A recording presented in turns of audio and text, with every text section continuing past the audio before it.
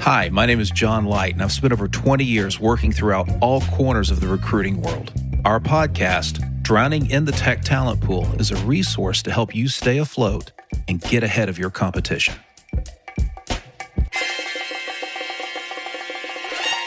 Welcome to Drowning in the Tech Talent Pool. I'm John Light, your host, and I have with me today Angela Ching Semeni, who is the Chief Human Resources Officer of Harvard Business Review. Angela, thanks so much for joining us today. Thank you so much for having me. So you and I had a conversation a few weeks ago when we were plotting how we were going to go about this and have a chance to connect. And I know one of the reasons that really interested me in talking to you, of course, is to learn more about your story and your career path and how you ended up here in Harvard Business Review, but also from your perspective. I mean, you have the opportunity to see things a lot of people don't see until much later, right? That maybe go through an editorial process or you hear talk around the water cooler, as it were. But I'm really curious to kind of get your sense, both for HBR as well as for the market in general, where things are going to be going over the next 3 years or so. Because when I look at it from a tech talent perspective, I see this massive shift going on in the marketplace right now with AI, generative AI hitting the market here recently, and it being very accessible. And I saw a survey or a study the other day that something like 65% of people in the marketplace in general aren't prepared to adapt and don't understand how to apply AI and how it's going to impact our lives. So I'm really curious. I know that's like a mouthful and a half, right? We could probably have an hour and a half right here just talking about that, plus maybe just a snippet of how you got where you are, but that's intrigued me. We didn't get a chance to talk about it much offline, so I'd love if we could start there and see what develops. Sure. I'll start with my undergraduate career was at Cornell University in the Industrial and Labor Relations School. Graduates went into three fields. They went either into HR, went on to law school, or organized labor. And that was, 30 years ago. And it astounds me that I've now been in the workforce long enough to see unions start to make something of a comeback. So that speaks a little bit to how long I've been working. But I don't think it's a surprise that we are where we are with organized labor. I think some organizations have lost their way and have forgotten that the most important asset, and I know some people take offense to that word, but the most competitive advantage they have is their people. Yeah. And those that take that for granted are destined to under-leverage it. In worst case scenario, actually throw their competitive edge away. And employees and talent want to say in how they make a difference. Mm-hmm. So now that we've got the convergence of AI, that's a little bit under threat. Right? What are the skills that they have honed for so long? Yeah, that they've invested in hundreds of thousands of dollars in a college graduate degree to find that it has overnight become obsolete. For me personally, I'm a little bit at a crossroads, right? On the one hand, I'm reading articles about how we absolutely need to hit pause, that we need to stop and really think about the ramifications of this technology because it is doomed to wipe us out. And then to others who think it's a natural progression of technology, that this one is perhaps a little bit more disruptive than, say, the calculator, but that like all other disruptive technologies, it's a little overhyped. And that with a little bit more time, we'll learn how to coexist with it.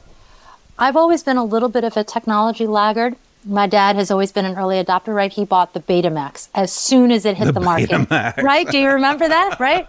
And he invested in all the Betamax tapes, and then what? In a year, VHS was the thing. The thing, absolutely. Right? So I'm somewhere in the middle. I'm taking a little bit of cautious wait to see because I am a little concerned about the existential threat it poses to mankind, but also I'm concerned about the bias and prejudice that I'm still hearing about that the solution propagates, and so I want to see it tested a little bit longer before I adopt it in my own organization.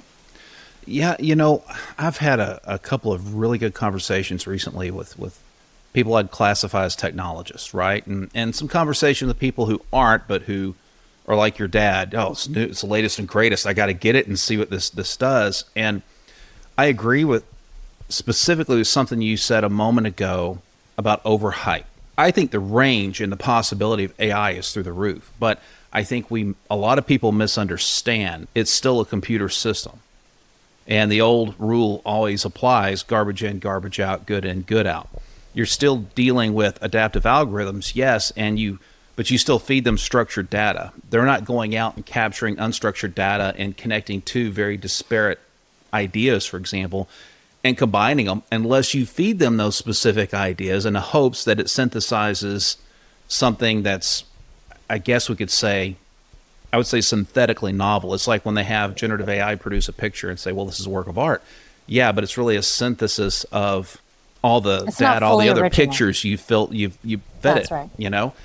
And I think a lot of people don't quite get that, right? Everybody thinks either it's Skynet and we're all going to die, or it's going to replace me.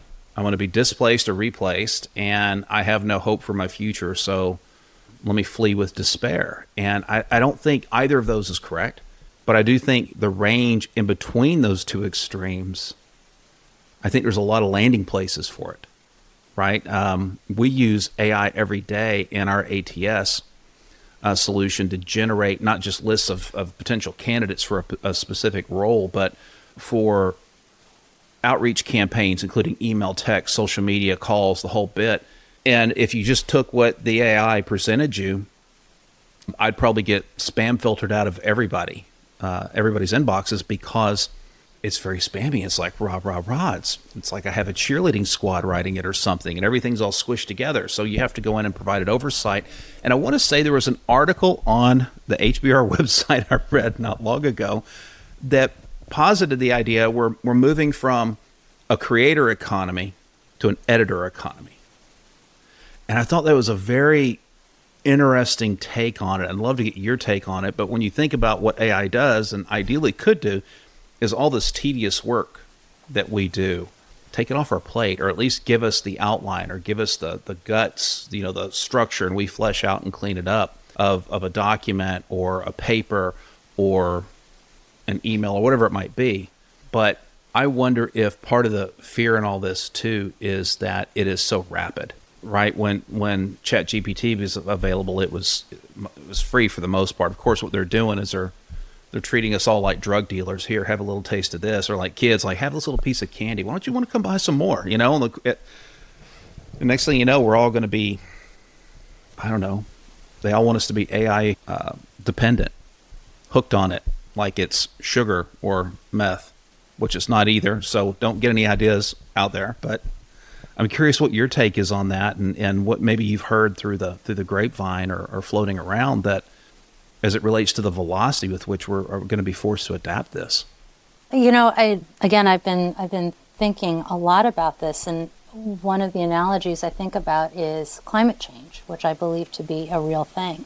Mm-hmm. And scientists have been predicting this for decades, and we have failed as a global community to come together and agree on a way to confront and combat and reverse the destructive impacts that humans have had on this home that we call Earth.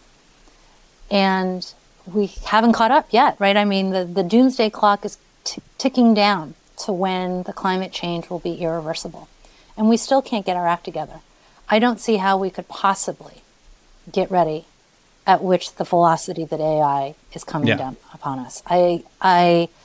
It's difficult to remain optimistic that we will responsibly and intellectually respond in a way where AI will only be for good. And we've heard about some of the major players in industry coming out and talking about hitting pause. But what about the bad actors who will not hit pause? No, they're not going to hit pause. And there's too much potential. That's a problem. That's a problem. So while I completely appreciate companies and organizations thinking about how AI can streamline their businesses, I've really been thinking about the much, much bigger picture and thinking about what are the impacts on humanity. And I kind of can't wrap my head around that. Again, for my HR team, I'm going to be a laggard adopter. I want to have confidence that it is for good. You might have read about the MIT student who asked ChatGPT to make her profile picture make her look more professional. And the poster was Asian, and it made her white, made her Caucasian, because that's what ChatGPT thought would be more professional. Right. And so the creator of OpenAI responded and said, well, look, there's 1 in a million people who ask ChatGPT to do that. And so just because that one result gives you an undesirable answer, do you malign the entire system? I don't know, but it has been repeated. So those are the things that give me pause, but also just a much greater question about what does this mean for the world at large? Yeah, and AI is such an iterative learner, I suppose you could say, right? It's got to be fed data, but it's still going to judge that data based on its algorithms, its parameters, and those can be adaptive, within its own set of parameters, another layer of complexity in there, which is one of the things that makes it cool. But at the end of the day, it's like the legal system. You can have the best legal system in the world on paper, but it's still populated by people, and people have biases. People have prejudices. People have issues in general. As my late mother would always tell me growing up, she'd shake her head and just say, people are nuts. And it wasn't necessarily an indictment saying that everybody, needs medicine or help, from a psychological or mental or emotional angle. Right. But just because as individuals, as in a sense, sovereign individuals, because what we think is what we think, right? Now, what we express can be different, or it can be aligned to be the same, but everybody has their own set of values and biases that spills forth. And it's no different in a sense, although it can cause a lot more harm, but at its core, it's no different than the fact that you may like eggs in the morning that are sunny side up. I much prefer to have an omelet or scrambled eggs. I can't stand the yolk running all over the place. It's like it's getting away from me, and that's not fair. I don't like that. I don't want it to run off. That doesn't necessarily excuse people's behavior, what AI is doing, but I think there's so much for AI still to learn. It's like taking a little kid.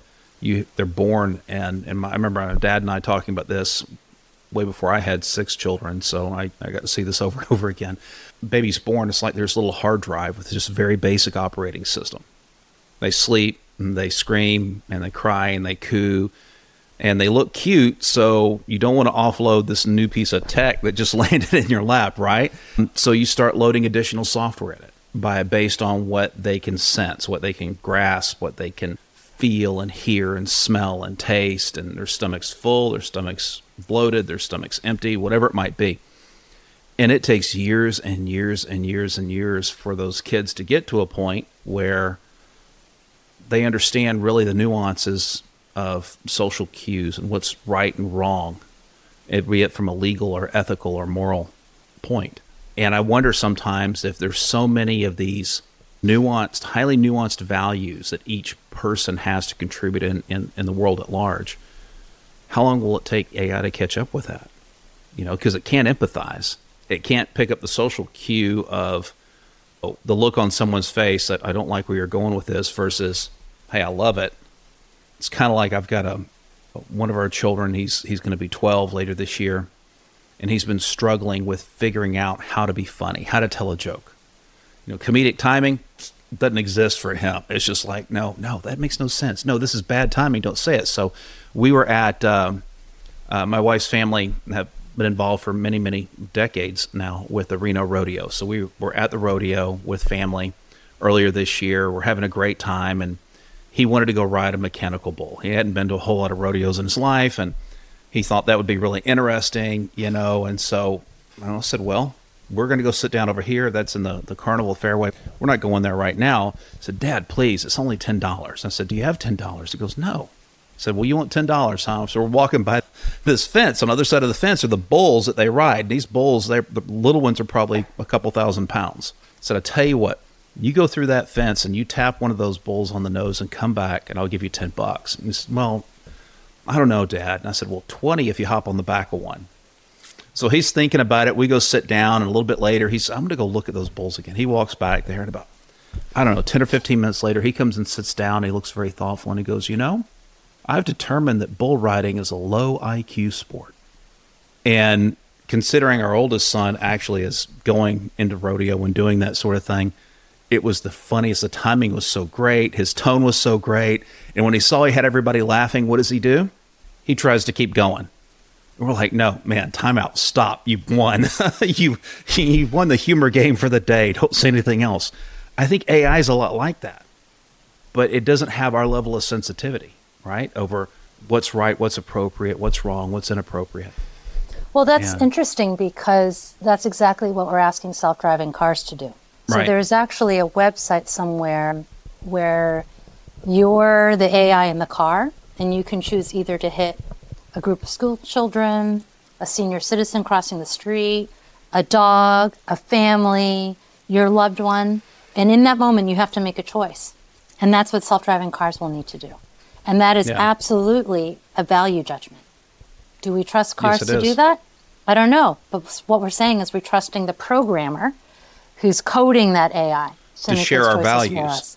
So it'll be very interesting, right? I mean, cultures that believe that senior citizens hold a lofty position in society may choose to swerve and hit a dog versus the senior citizen crossing the street. I don't know. In America, we tend not to treat our senior citizens so well, and yet we love our dogs. Be an interesting choice. So it is definitely a dilemma that will be reflected in the AI here in the States. Absolutely. And I think one of the challenging things for society to confront, for individuals to confront, is going to be in that scenario. Let's take that one for a moment. Is that ultimately that decision has to be made in the span of time that it's not even a heartbeat. You know, if you've been in a situation like that, even though it wasn't that specific one, you know, if a vehicle's moving fast, you don't have time to, hey, I wonder if it would be better if this or if that. You got to make the decision in that instant. And that's really where you find out what people are in terms of the habits they've developed and how they look at other people. You know, if you value the senior citizen, if you just value people, well, it's a no-brainer to go to the dog. But if your value system is different than that, then it could give you pause, which means who knows what you'll end up hitting. I mean, so being decisive based on values and morals and whatnot, I think that's just a whole nother layer of complexity. A completely whole nother layer. And it makes me wonder, and maybe you have some insight to this. Okay, this is a head spinner. Considering how far it has to go, but how fast it seems to be going down that road, what does this do for the job market today? So we've just come out of a time period, a year and a half, where tech firms have been just laying off people left and right. You know, there were online spreadsheets you could go to, and it had lists of everyone who's been laid off at Facebook or at Twitter or at Google or at Amazon or wherever it might be. And there were admin people, and there were developers, and there were software engineers of all sorts and stripes. But now we've gotten to a point where I've been reading that some companies are actually starting to let go of their coders, of their developers, because they're using generative AI to do 70-80% of the work, and they only need a smaller core team to oversee it, correct it, edit it, as the case may be. So where do we go from here? Because, you know, we're looking at potentially replacing entire classes or the bulk of entire classes of work that's available for people. And so I'm curious if you've heard any rumblings over what's the future look like 3 years from now. For somebody who's sitting in one of those industry spaces that requires something that's tedious, maybe is not creative as in something totally novel, but you're synthesizing things and that sort of stuff. I'm curious what you've heard in that regard. Well, I think every industry has to be reassessing what work needs to be innately done by human. Customer service representatives are also being replaced because AI can respond to the 100 most frequently asked questions when someone calls in, and they only escalate to a human, say, when it's a help desk 2 or help desk 3 type service level question. So I think every industry is going to see some impact, certainly in human resources, right? There are some of the repetitive, tedious, more administrative tasks. Resume screening is a prime example where it just looks for keywords, looks for key credentials, and it screens those candidates out. So I think organizations have to think about, what's their commitment to reskilling or upskilling their workforce so that they can take better advantage of AI? Or do they just simply let that talent out onto the street? Which is, again, another reason for us to really give pause, because AI will absolutely take away jobs. There's no question. Yeah. 3 years just seems like 3 lifetimes away. So really hard to say, but I think that right now organizations need to be scanning their landscapes to think about which jobs are most vulnerable. We are thankfully all knowledge workers, where original thought is important, is in fact critical to our work. There's probably some degree that can be automated by AI, but who's to say that's going to look completely different in a year? So more to say. If I had a crystal ball, John, I'd be as good as the Powerball winner of the $1 billion jackpot. I was actually going to ask, as one of the questions I had in my head, is how do you see it impacting Harvard Business Review? Because when you think, okay, I can deliver a set of instructions, please develop an outline or write an outline that covers XYZ, and I want the result to be whatever I choose it to be. It kicks out an outline, and then you go in and basically fill in the blanks. You flesh out the content and all this. I could see that happening, but I just wonder at some point, because when we talk about knowledge workers, when I hear knowledge work, in my mind, one of the words that pops up is curation, not necessarily generation of something novel, of something innovative, right? But I know when you're doing a lot of what I call thought work, and you are, how else can we apply this technology, or how else could this develop, or what different directions could this project take? I think that's a different avenue, if you will, of knowledge work. You still need the knowledge, but you've got to be able to apply it and take it different ways, and which I think is the biggest, one of the biggest hurdles with AI is how do we apply it? Do we understand it well enough to apply it properly as a tool? And so that's where that question was coming from. So this is ironically not an original thought, so I'm going to accredit it to the editor-in-chief of HBR, Adi Ignatius, who explained it this way to our staff in a recent meeting, which is, if you can remember Napster, Yes. and they aggregated music for free. Mm-hmm. And everybody thought that was going to be the new way people were going to access music. And then free got messy. And then iTunes opened up, Apple saw an opening, and people were extraordinarily upset that they suddenly had to pay 99 cents for a song or $9.99 for an album. But then they realized that, you know what, this is a legitimate copy. I own it. It's not some sketchy backdoor bootleg version.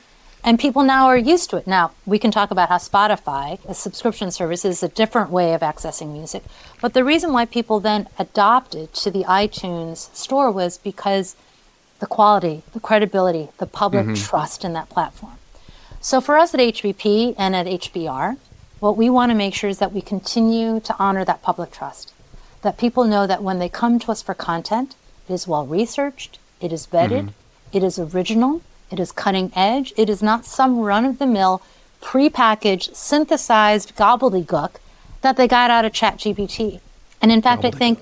Can I use that word next time? Yes, you may. You may. We had a digital subscriber call into our customer service line and say, hey, I think there's something wrong with my access. There's these 2 articles that I want to download and I can't get to it. And eventually we discovered that she found these articles through ChatGPT, who completely hallucinated them. The articles did not exist. But the titles sounded very HBR-ish. It had authors, it had a URL link, and the whole 9, but they did not exist.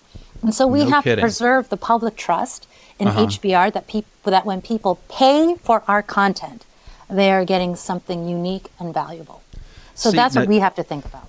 You hit on, I think, one of the biggest challenges we're going to have with AI and already are experiencing, and that's intellectual property. Yes.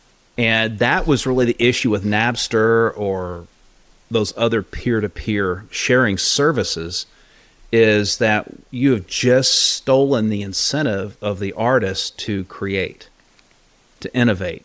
So when we go buy an album or buy a specific song because we like it, yes, it brings us some value that we maybe can't quantify, but you know what, the artist and what it takes to produce it, the time that is put into it, all the technology where it's applicable, so on and so forth, it has a cost associated with it. And if the artist can't make a living producing this stuff, then why do it for, at such a big level? So we have to compensate them. And I think one of the biggest challenges with AI is going to be, we have had the Googles of the world, and I'm not picking on them just because they're big, but they've been collecting data on people all around the world for a long time. And they own that data. You no longer own it as an individual. And so that connection, that intersection, which is really, it's like these 2 highways that are adjacent to one another, running in parallel of data flow. I think one of the biggest barriers we're going to run into is the fight between the individual to control their data and the organizations who want to control all of the data they can, because it gives them so much more to feed into the AI. Because once we get the generative AI adapted and it's out and it becomes a more mature technology, what's next? Well, I mean, they're already working on theory of mind, an AI that can interact with you at an emotional level, that can empathize. I say, good luck with that. That's a tough one. But they need data to do it. And it's got to be data structured in a certain way for the AI, for the models to be able to digest. So I think that, and it ties in with intellectual property, those are going to be some of the biggest things we got to deal with, because I think we have to protect the uniqueness of the individual. I don't know. I know for a fact I could never hit the notes or look as good, frankly, as Whitney Houston. Wouldn't happen. No way. For a number of reasons. Number one, because she had just the absolute spot on whatever it was, it factor that made her a superstar and gave her voice, stratospheric qualities and the ability to entertain. Are there other people out there who could in the world today? Probably. I mean, there's 8 billion plus people. I'm sure someone can. It's like, what was it? Journey. They couldn't find a replacement lead singer after their guy. Was it Perry? Steve Perry, I think his name was. He blew out his vocal cords or injured him. The guy they found at the time, my understanding, was in the Philippines. He's still touring with them. I saw him. He's awesome. He's amazing. He's like him. And what I understood is that when they found him, while he knew the lyrics to every song, he didn't speak a lick of English conversationally. So they found this person who was completely different than the person they had before. But somewhere along the way, his genetics and experience and passions and interest and work brought them to this intersection where, man, these guys could fill in for each other. I mean, it's phenomenal, but it's unique. And we have to remember to discuss and understand and talk about the uniqueness of individuals, I think, as we go forward with AI, so that we don't get lost behind it, if that makes sense. And I think that's going to be one of the challenges in the employment market with labor. And not only is the application or the reapplication of talent, how do we reapply it? What makes sense now? What new frontiers open, and how do we get somebody from the older way of doing things into this newer way? Not to self-promote too terribly, although I will on occasion.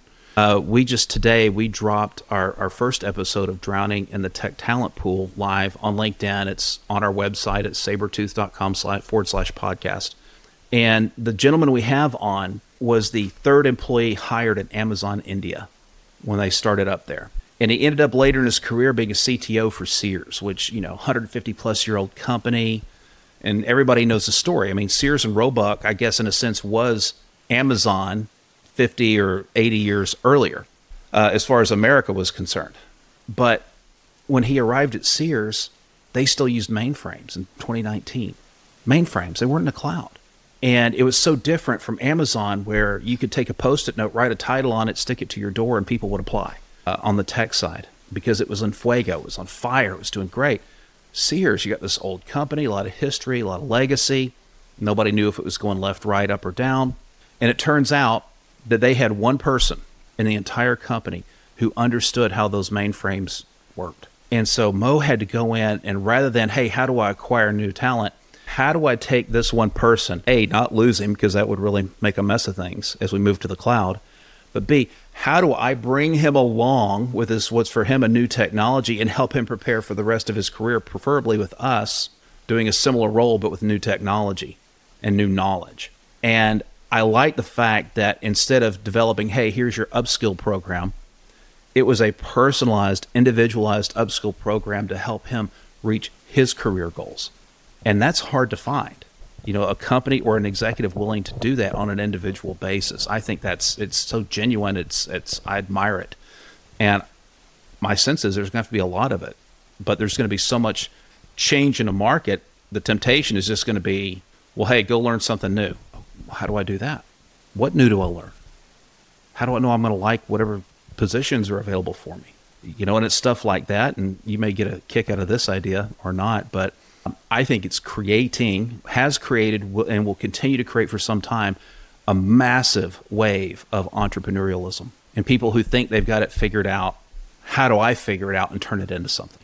I had a candidate from late last year. He was not a successful candidate on the search we were working on, but he went all in and developed his own AI and niched up in the cannabis industry, where his AI is now powering retail dispensary kiosks So a customer comes in, and the puns and the idioms and the humor jokes could really write themselves. So basically, he drives them higher. The AI drove their sales higher at least, but like 37 or 38%. When it was first deployed.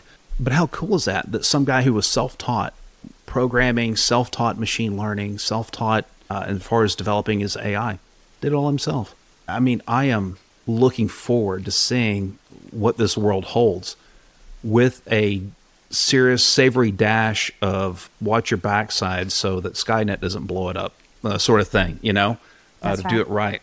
When you sit from your chair right today, Angela, setting AI kind of aside as the main topic, I'm curious to learn. HBR, Harvard Business Publishing, huge reach, right? You have a massive network. You have books out there. You'll have articles going out, tons of research. I quote HBR on a regular basis talking to clients and candidates. And I quote studies by memory from 2015 timeframe.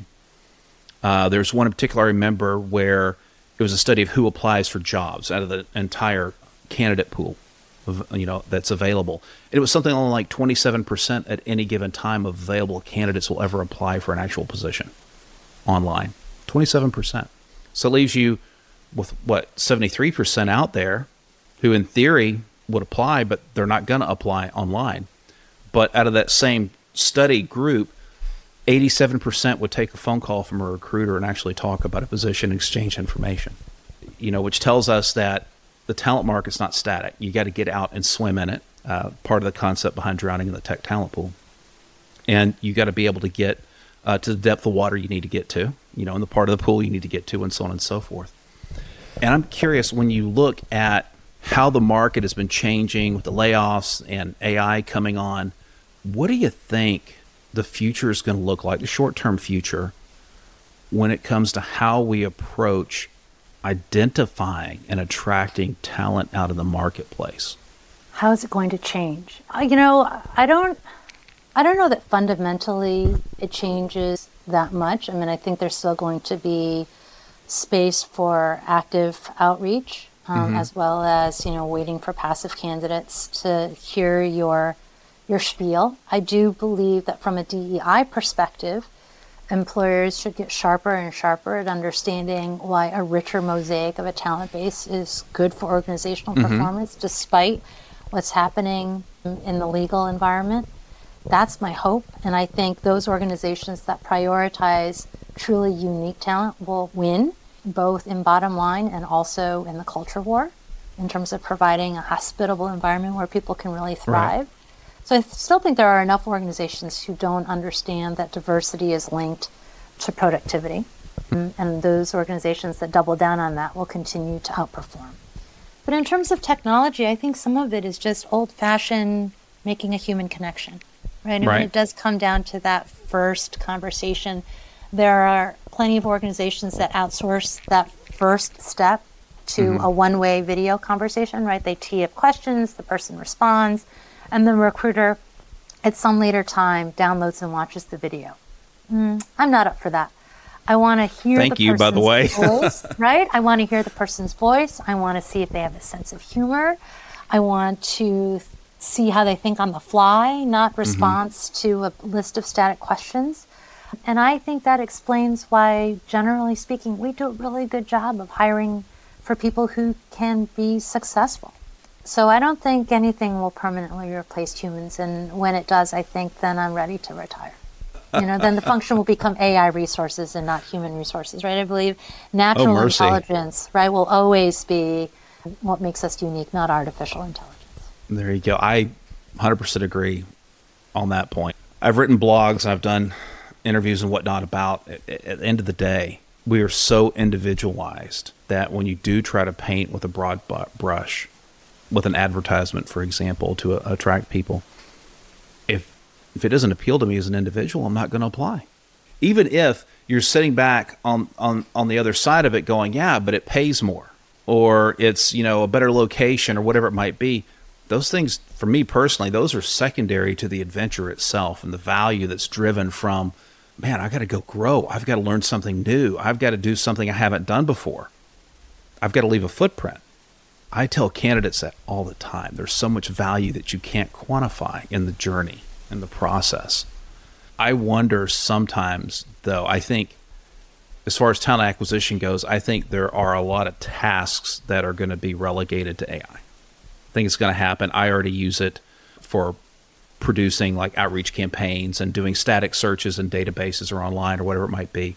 But I totally agree with you that the specialization in recruitment of the human touch, you could say really in any sales function that's people to people, I don't know that can easily go away.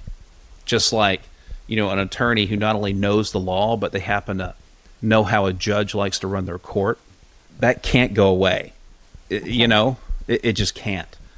But I would hope speaking, we do hope not. The attorneys hope not too, I think. Right, that's right. I'm curious. I think a lot of what you all do, HBP and HBR, I think it's phenomenal. I follow it. I know a lot of people who do, and it comes up in conversation. It may not be directly, hey, I read this here, but if you're at lunch talking to a colleague or even a competitor, you know where your things are coming from.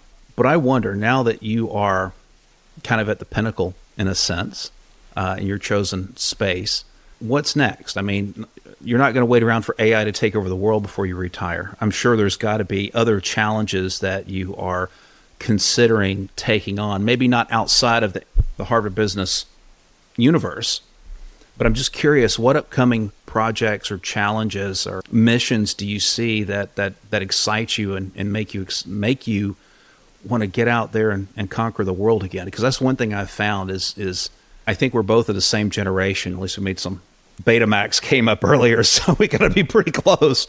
And so I'm curious, because as I've gotten further in my career, I have found myself going from a superficial sort of curiosity where there's so much for me to learn that I end up trying to be very broad. And now I tend to get much more focused and try to dig into the nuance and the why behind things, not just what and how, but really the why people move a certain direction or technologies move a certain direction and so on and so forth. So I'm curious from that perspective in your career, what's exciting you to get out of the bed and tackle in the mornings? So beyond, my day job, which I love, I absolutely love the mission of this organization. The people that I get to work with are brilliant and talented, and we're all motivated to do good in the world. But what I have found sort of as my next act is really paying it forward. I just got back from a conference that is sponsored by a group called Ascend, and it is North America's largest professional network for American, Asian, Pacific Islander professionals. Okay. And coming through the ranks, I didn't see very many senior executive Asians. And so now that I am, as you say, at the pinnacle of my career, I'd like to be intentional about what it was that I did in my career so that I could reach this point, and what it is that I can do to inspire and help others who share that aspiration. So I've been teaching, I've been speaking, I've been accepting invitations to podcasts, because I think it's important. You can't be what you can't see.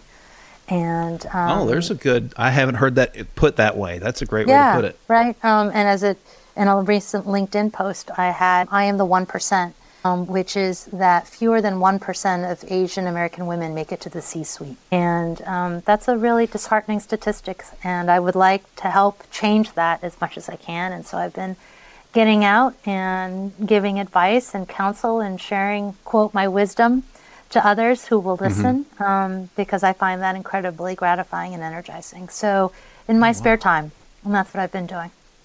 Well, that's that in and of itself, that can be a full-time job. It can. And it's not something AI, I think, can readily do, right? Because it's my mistakes, it's my failures, it's my wins, it's my victories, it's my human sponsors, my advocates and allies who made that possible. That's not some chat GPT script that told me what to do in my career. So I like to drop those nuggets when I can. Let me tell you something. Somebody out there appreciates them because they've heard them directly from you. And that, we come into this life with nothing, no stuff. We leave this life, we're not taking stuff with us. Can't take it with you. Yeah. But the value, the echo we leave behind for people who are maybe not following our exact footsteps, but have similar destinations, similar goals, can be pretty impactful. And I don't know what else really we can ask for, but to know that we're delivering value and impact to people. in ways that are meaningful to them. I may not necessarily approve of a child's choice in college majors, right? One of my kids. Yes, true story, it's happened. I believe you go get the most technical degree you can handle as an undergrad, then you get a job, and then you can go pay your way through your master's program if that's what you want to do, studying whatever you want on your nickel. But support them as hard and as fast and as completely as I can, because at the end of the day, whatever they choose to do, of course, I tell my kids personally, if it's legal, ethical, moral, don't do anything crazy or stupid, don't blow up bridges, blah, blah, blah. I want them just to succeed and have a great life. And when you take that attitude and you apply it not just to your own kids, but maybe you apply it outward to, like, I have no dog in the hunt or horse in the race if you go to the right or to the left. But what I care about is that you're able to have a chance to recognize your dreams and your aspirations. It's a thumbs up. Good. Now, That's right. I went to Texas A&M, so we could do the thumbs up thing, but I hear it's not the thing to do anymore. So, but hey, I'm stuck with it, okay? It's a matter of habit. Angela, I've really enjoyed the time that you shared with me today, and I'm going to absolutely make sure that David gets this, David Wan, and has a chance to listen to it, because I know he's a huge fan as well, the former CEO there at Harvard Business Review. Yes, he's done so much for us, yes. Yeah, and he's such an interesting guy to talk to. Maybe I need He actually would have been the first Asian executive that I would have worked for, but he retired before I got there. No kidding. Yeah. He retired before you got there, Yep. but you still know him. Yeah, he interviewed me, and then he left us. But did he have an impact on you? Oh, absolutely. Yeah, and that's what we all want right there. I don't need the gold watch. I don't need the placard, but somebody out of the blue that comes up and shakes your hand or hugs you, which happened to me once and it felt really random. I'm like, okay, why is this person hugging me? I don't know what's going on. And I just said, hey, thanks for something that I had said a year prior at a conference where I delivered a message and this sort of thing. And I just kind of sit back and go, man, that's pretty cool. That's what we're working toward. Yeah, it's great to make money along the way and have recognition and accolades, but that's the stuff that gets me out of the bed in the morning. So, and it sounds like we're of a similar nature in that regard. So I wish you absolute best in the mission there and recognizing what you want to recognize, the value impact you bring to other people who are climbing the ladder or walking up the stairs, as it may be. Or I think I heard somewhere or read somewhere, I would misquote where, that when you're at the top of the building, you've taken the elevator to the top, make sure you send it back down. I like that. And bring other people up. So, Angela, thank you so much for your time today. Thank you. And I hope not only the absolute best for you, but I hope we have another conversation in a few months as we see the market mature a little bit and evolve about what's next. Because if either of us ever have the chance to answer that question, that'll be like hitting the Powerball. I would. Thank you again. Thank you. You've been listening to Drowning in the Tech Talent Pool. This podcast is sponsored by Sabretooth. Sabretooth improves the quality of hire and speeds up the time to fill specialized machine learning, data engineering, data science, and developer roles, stretching tech recruiting budgets further by bringing the precision of retained search and the speed of contingent search to the market in one complete solution. Find out more at sbr2th.com and follow me, John Light, on LinkedIn. Thanks for listening.